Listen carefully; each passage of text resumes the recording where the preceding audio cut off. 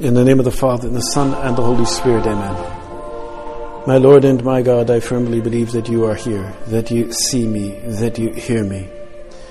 I adore you with profound reverence. I ask your pardon for my sins, and the grace to make this time of prayer fruitful. My Immaculate Mother, Saint Joseph, my Father and Lord, my guardian angel, intercede for me.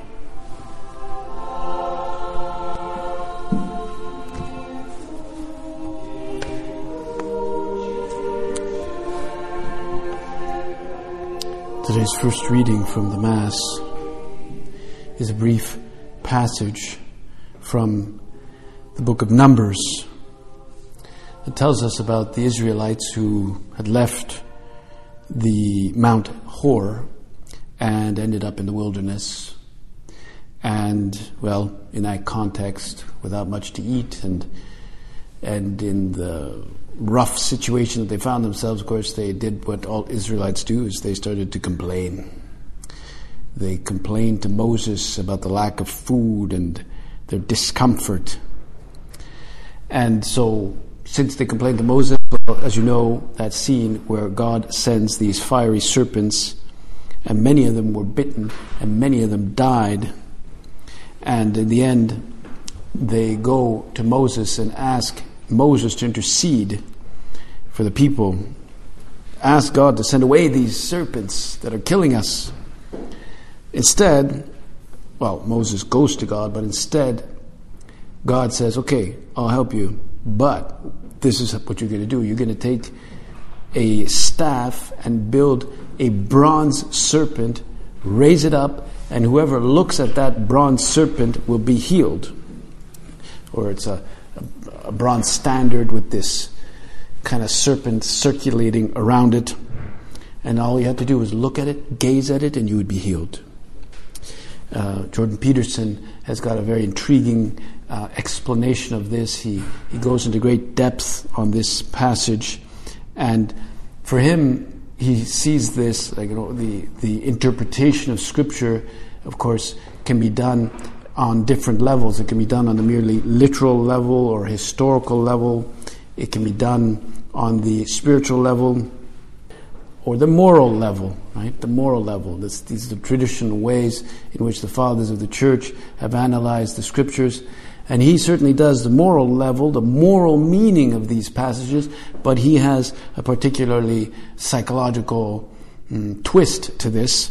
And he says, well, when the Israelites looked at the serpent, the bronze serpent, they were healed.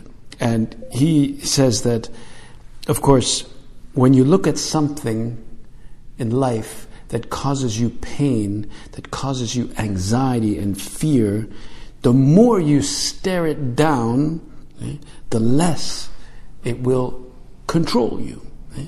Those things that you really don't like, those that really bother you. And he gives the example of his own patients who have these disproportionate phobias of different things. We hear about phobias, flying, fear of flying, that there are some people, for example, that are completely paralyzed when they step into an elevator. They cannot step into an elevator. They just panic, right? And so they go to him to help so that they can overcome their phobia of elevators. But he says, so what I do is I bring them to the elevator. I say, now look at the corners, now look at the buttons, now look up. And they go, I can't. And then bit by bit, he introduces them into the source of their fear until finally they were able to go up 3 floors or something, right? And so his principle is that when you look at that which makes you afraid, when you stare it down, God gives you courage.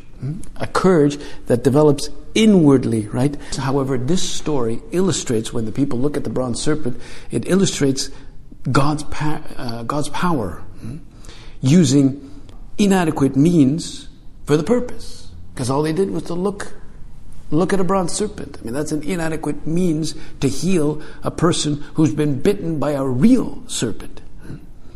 And it was meant to show that he alone can heal us from what ails us. He alone, God alone, can really heal us from the bites of those serpents or any other bite for that matter. But of course, as we saw in today's gospel reading, there is a connection.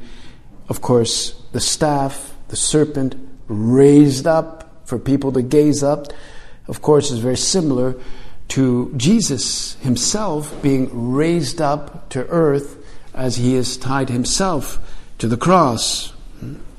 And we see that connection immediately, at least visually. And because that is the only thing that can heal us from our sins. And we are now in what we call Passion Week. So it's the week before we enter into what will be Holy Week. So this Sunday, from this past Sunday, began Passion Week. Next Sunday is Palm Sunday, in which there will be an account of the entry of Jesus into Jerusalem, the triumphal entry, Palm Sunday, but it'll also include the account of the Passion in the Gospel, a long, long account in preparation for Holy Week. And with last Sunday, as you can see here from the crucifix, all crucifixes in all churches from this past Sunday on are covered. They're covered with this purple cloth, which is the color for Lent. But that which we are about to look at is now, strangely enough, been covered. You're not supposed to see any crucifixes anywhere. You're not supposed to see this one either. And the purpose, of course, is counterintuitive, but it's meant to be covered so that we truly internalize the meaning of the cross. Internalize it, not simply see it, because you can go through a ceremony and see a cross, but not truly internalize its meaning, its power, its healing power in our life.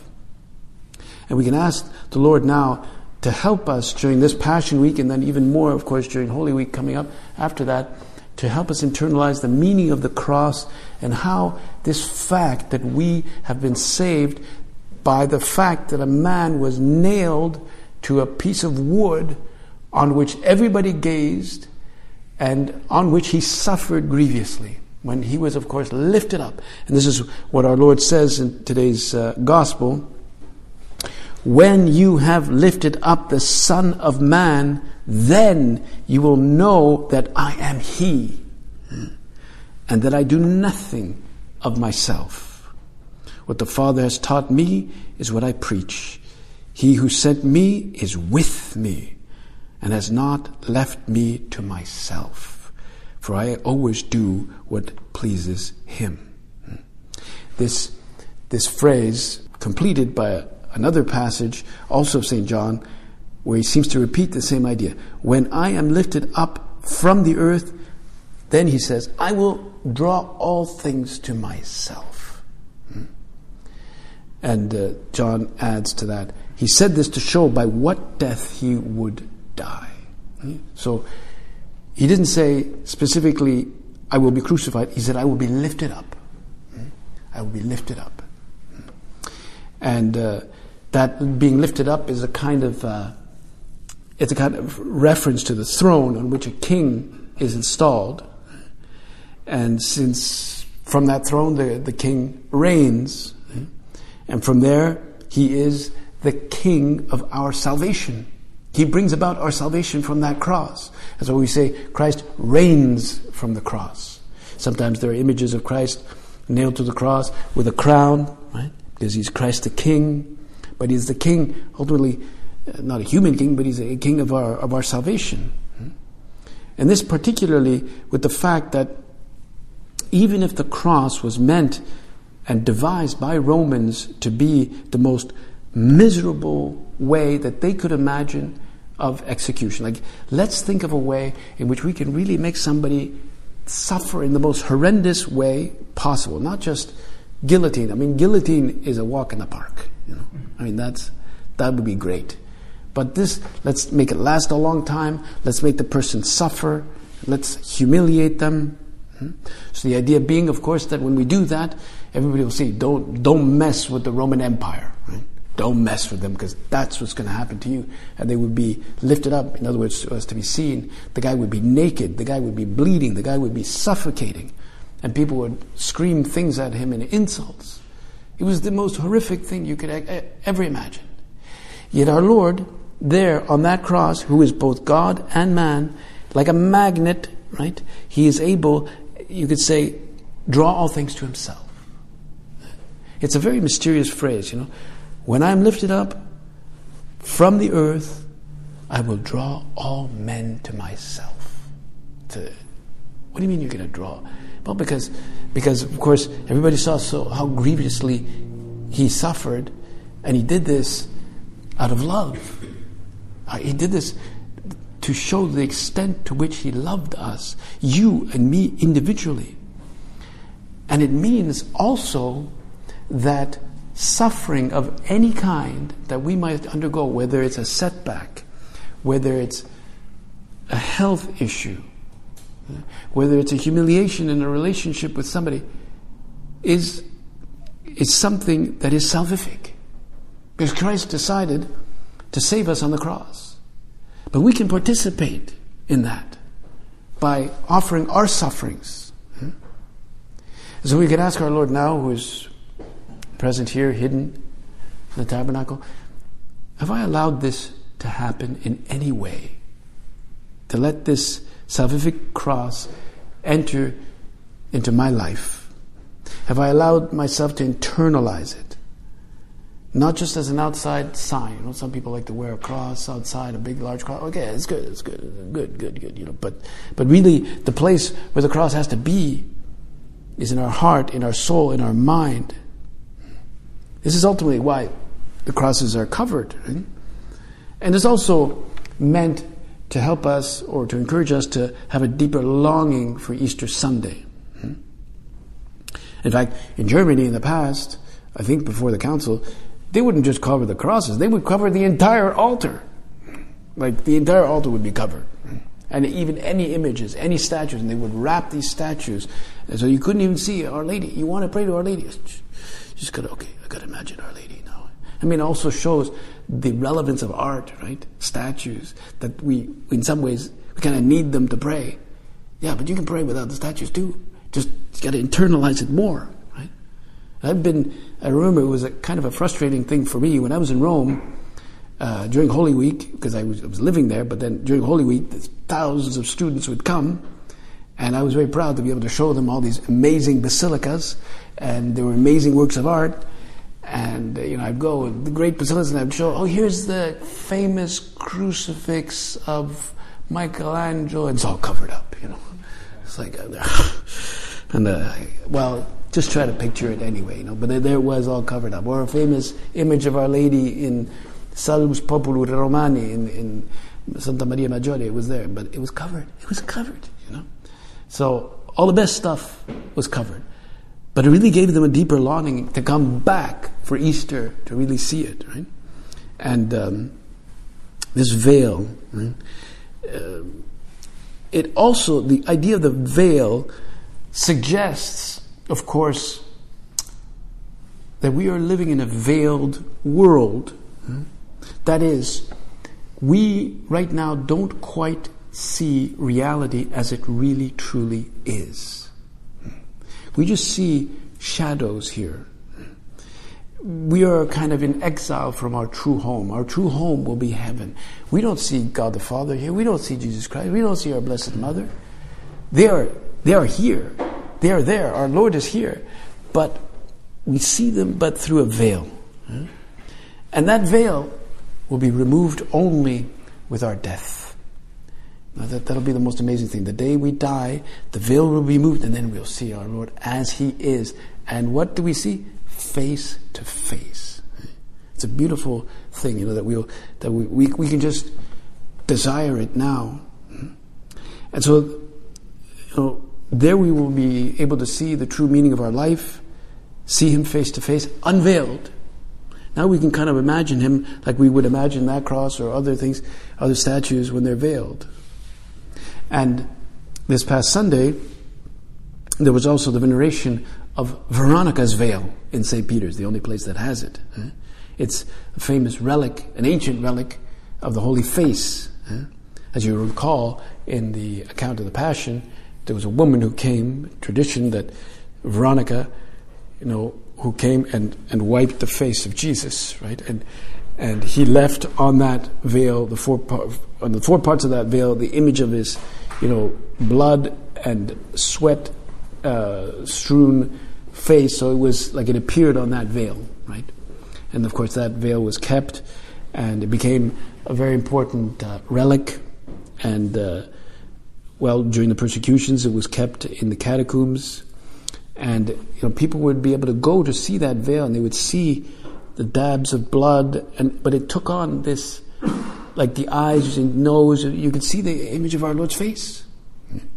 And then Veronica gave this veil to Pope Clement I, who was the third successor of St. Peter, and the relic was kept there for many centuries, and eventually installed in St. Peter's Basilica. There was the old St. Peter's, and then in the 15th century or something, or the 16th century, it was torn down and they rebuilt what we know today as the new St. Peter's. And so there is, say, if you're looking at the baldacchino on the right side, there is the, I don't know if it's called a chapel or something like that. It's kind of a chapel of St. Veronica, and they only take it out once a year, and they give a blessing, and everybody looks up and cranes their neck to see it, but you can't see anything. It's too far away. But there is the Holy Face.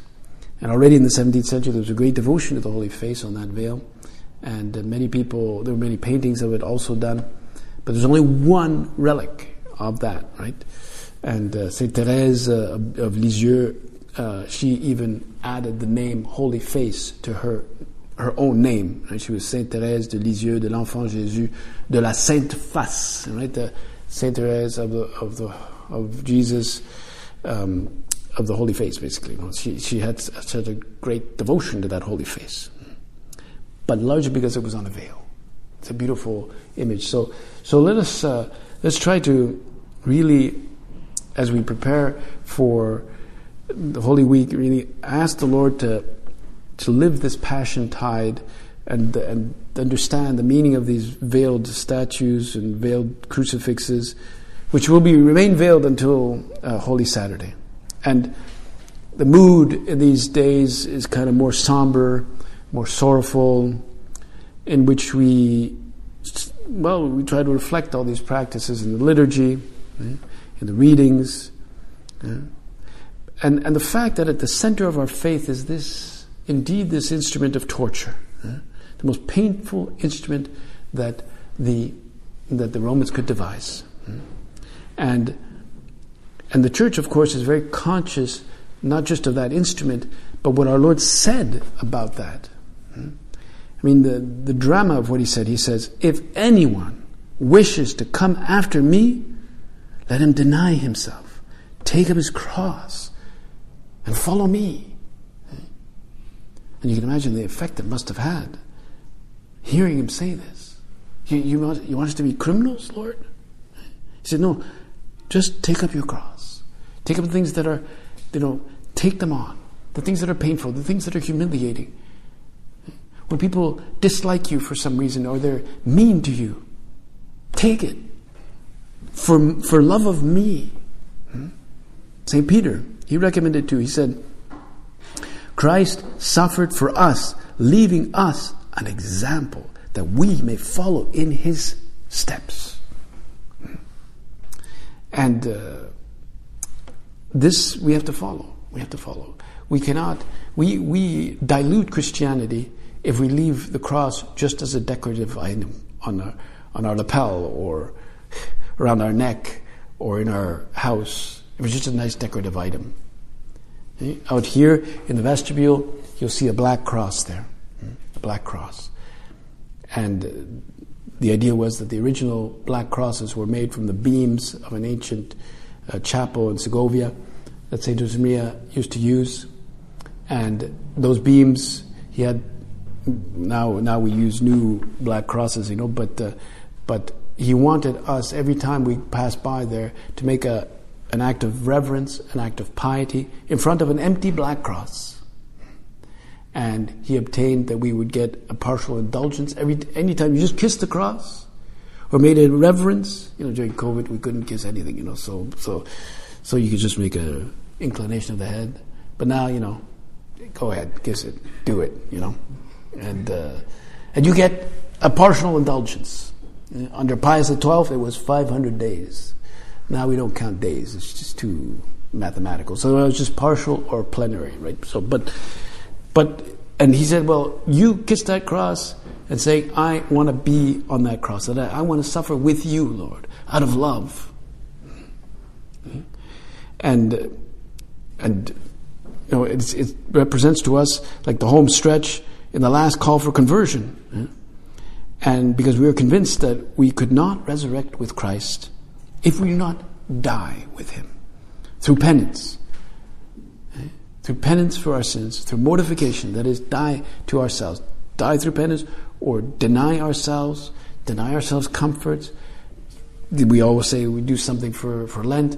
We can deny ourselves some comforts. We can fast. But it's got to be done out of love, out of a means of repentance. And our Lord himself says, unless you repent, you will all perish in the same manner. He said, you will perish. So we can't have a light Lent. Or he says, if anyone come after me, let him deny himself, take up his cross daily, and follow me. We hear this and we may be afraid, and we may think that this will somehow make us unhappy. We'll be, stressed or anxious. But you see, the greatest saints who were very mortified, that's what the thing they showed. They were mortified, lived a lot of self-denial, but they were always at peace and happy. Saint Josemaria lived a life of great penance. He had a small little room in a nice big large house, but he kept the smallest room, no windows, tiny little bed. He had a waste paper basket, that's about it. Very little.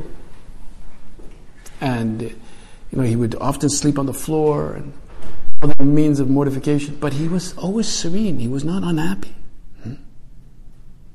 And our Lord says, unless you repent. And it's as though he's saying, unless you repent, unless you deny yourself, you can have nothing to do with me.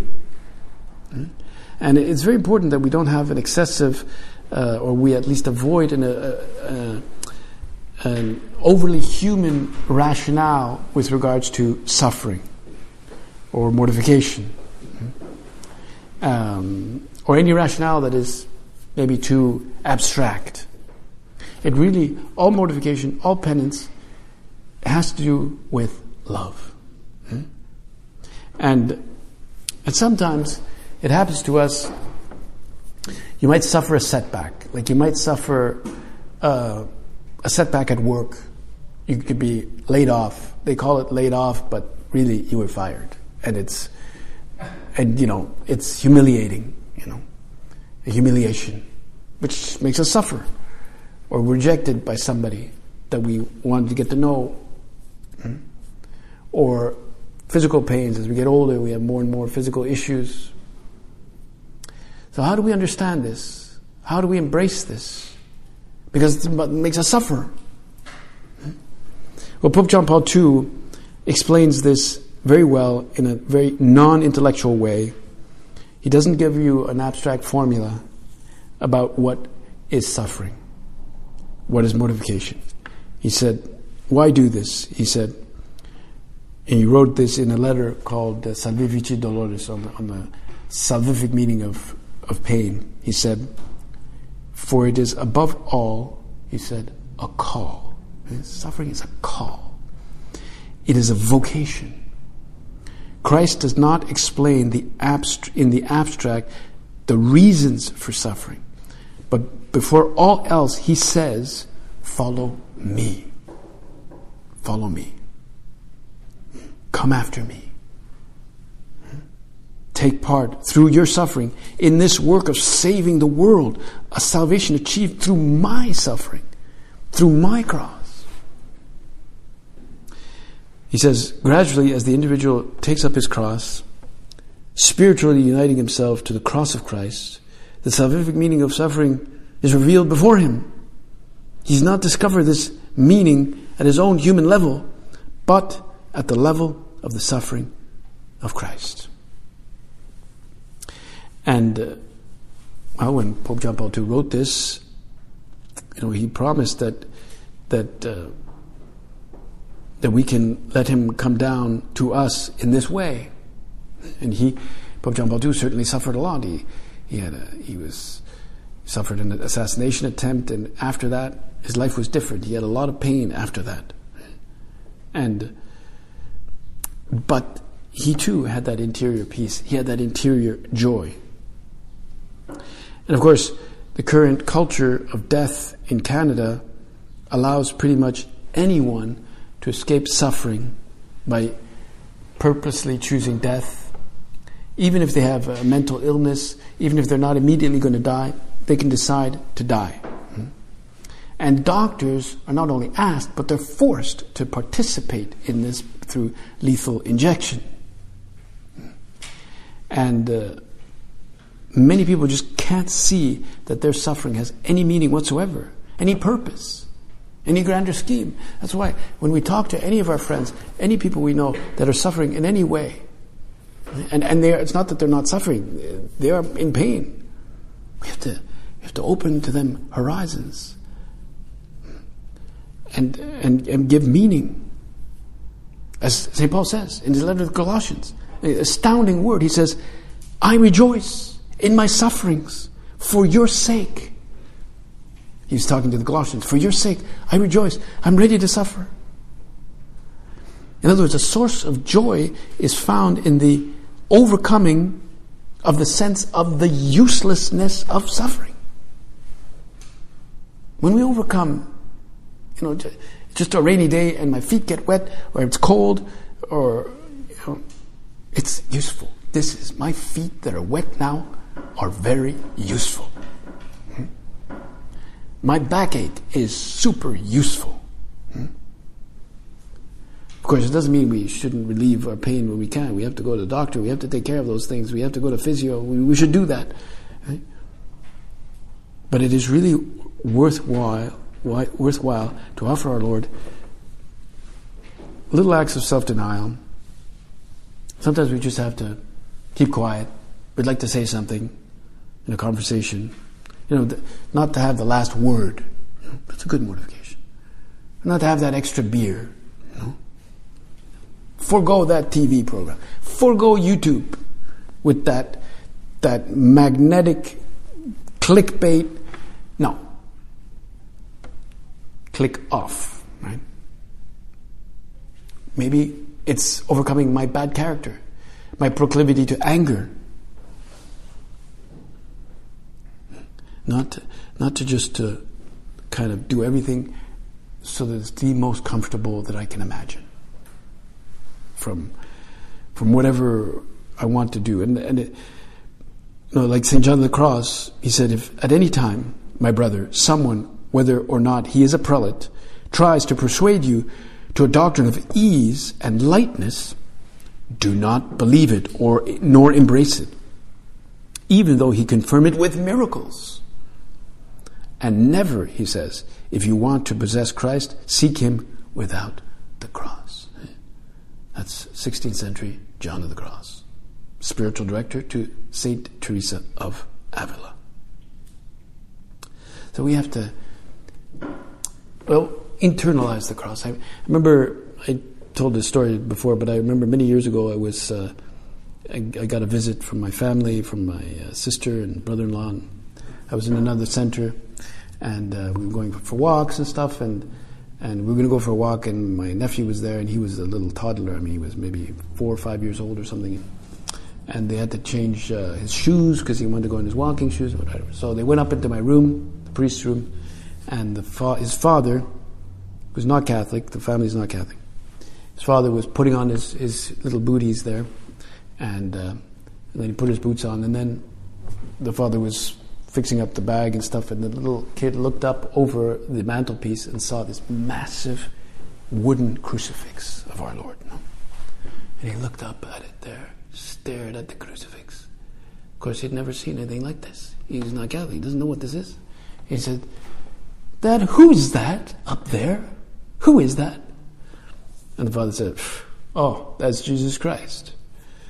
And who is he? And his father said, well, you ask your uncle. He'll tell you all about it. And my little nephew goes, he looks at me like this, Well, tell me, who is this guy? And I'm going, I have to tell a little 5-year-old who Jesus Christ is on the cross, So, but that is what we have to do, We do have to tell, we have to be able to explain people what the meaning of the cross is in their lives, in our life. We have to be able to explain who Jesus Christ on the cross is. And explain the deep sense, the deep meaning of suffering in our life, that it is not useless. That the very denial of myself is somehow mysteriously salvific. And that means we have to tap into the real meaning of suffering, finding really good reasons and good tender explanations, good encouragement for people who are suffering. Hang in there. There's bad weather. Okay, hang in there. Your colleague is being really difficult and making life impossible. Hang in there. Offer it to God. You're having these pains. Keep at it.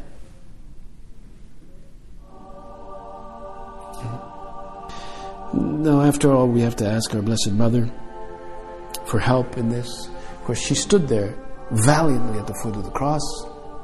She's called Our Lady of Sorrows. We can ask her to intercede for us, even if images of her are covered. Her sorrow, too, can be integrated also into our own soul. We ask her to intercede for us so that we deeply understand the meaning of the crucifix, the meaning of the cross, and live a fruitful Passion Week and even more fruitful Holy Week. I thank you, my God, for the good resolutions, affections, and inspirations you've communicated to me in this meditation. I ask you help to put them into effect. My Immaculate Mother, Saint Joseph, my Father and Lord, my guardian angel, intercede for me.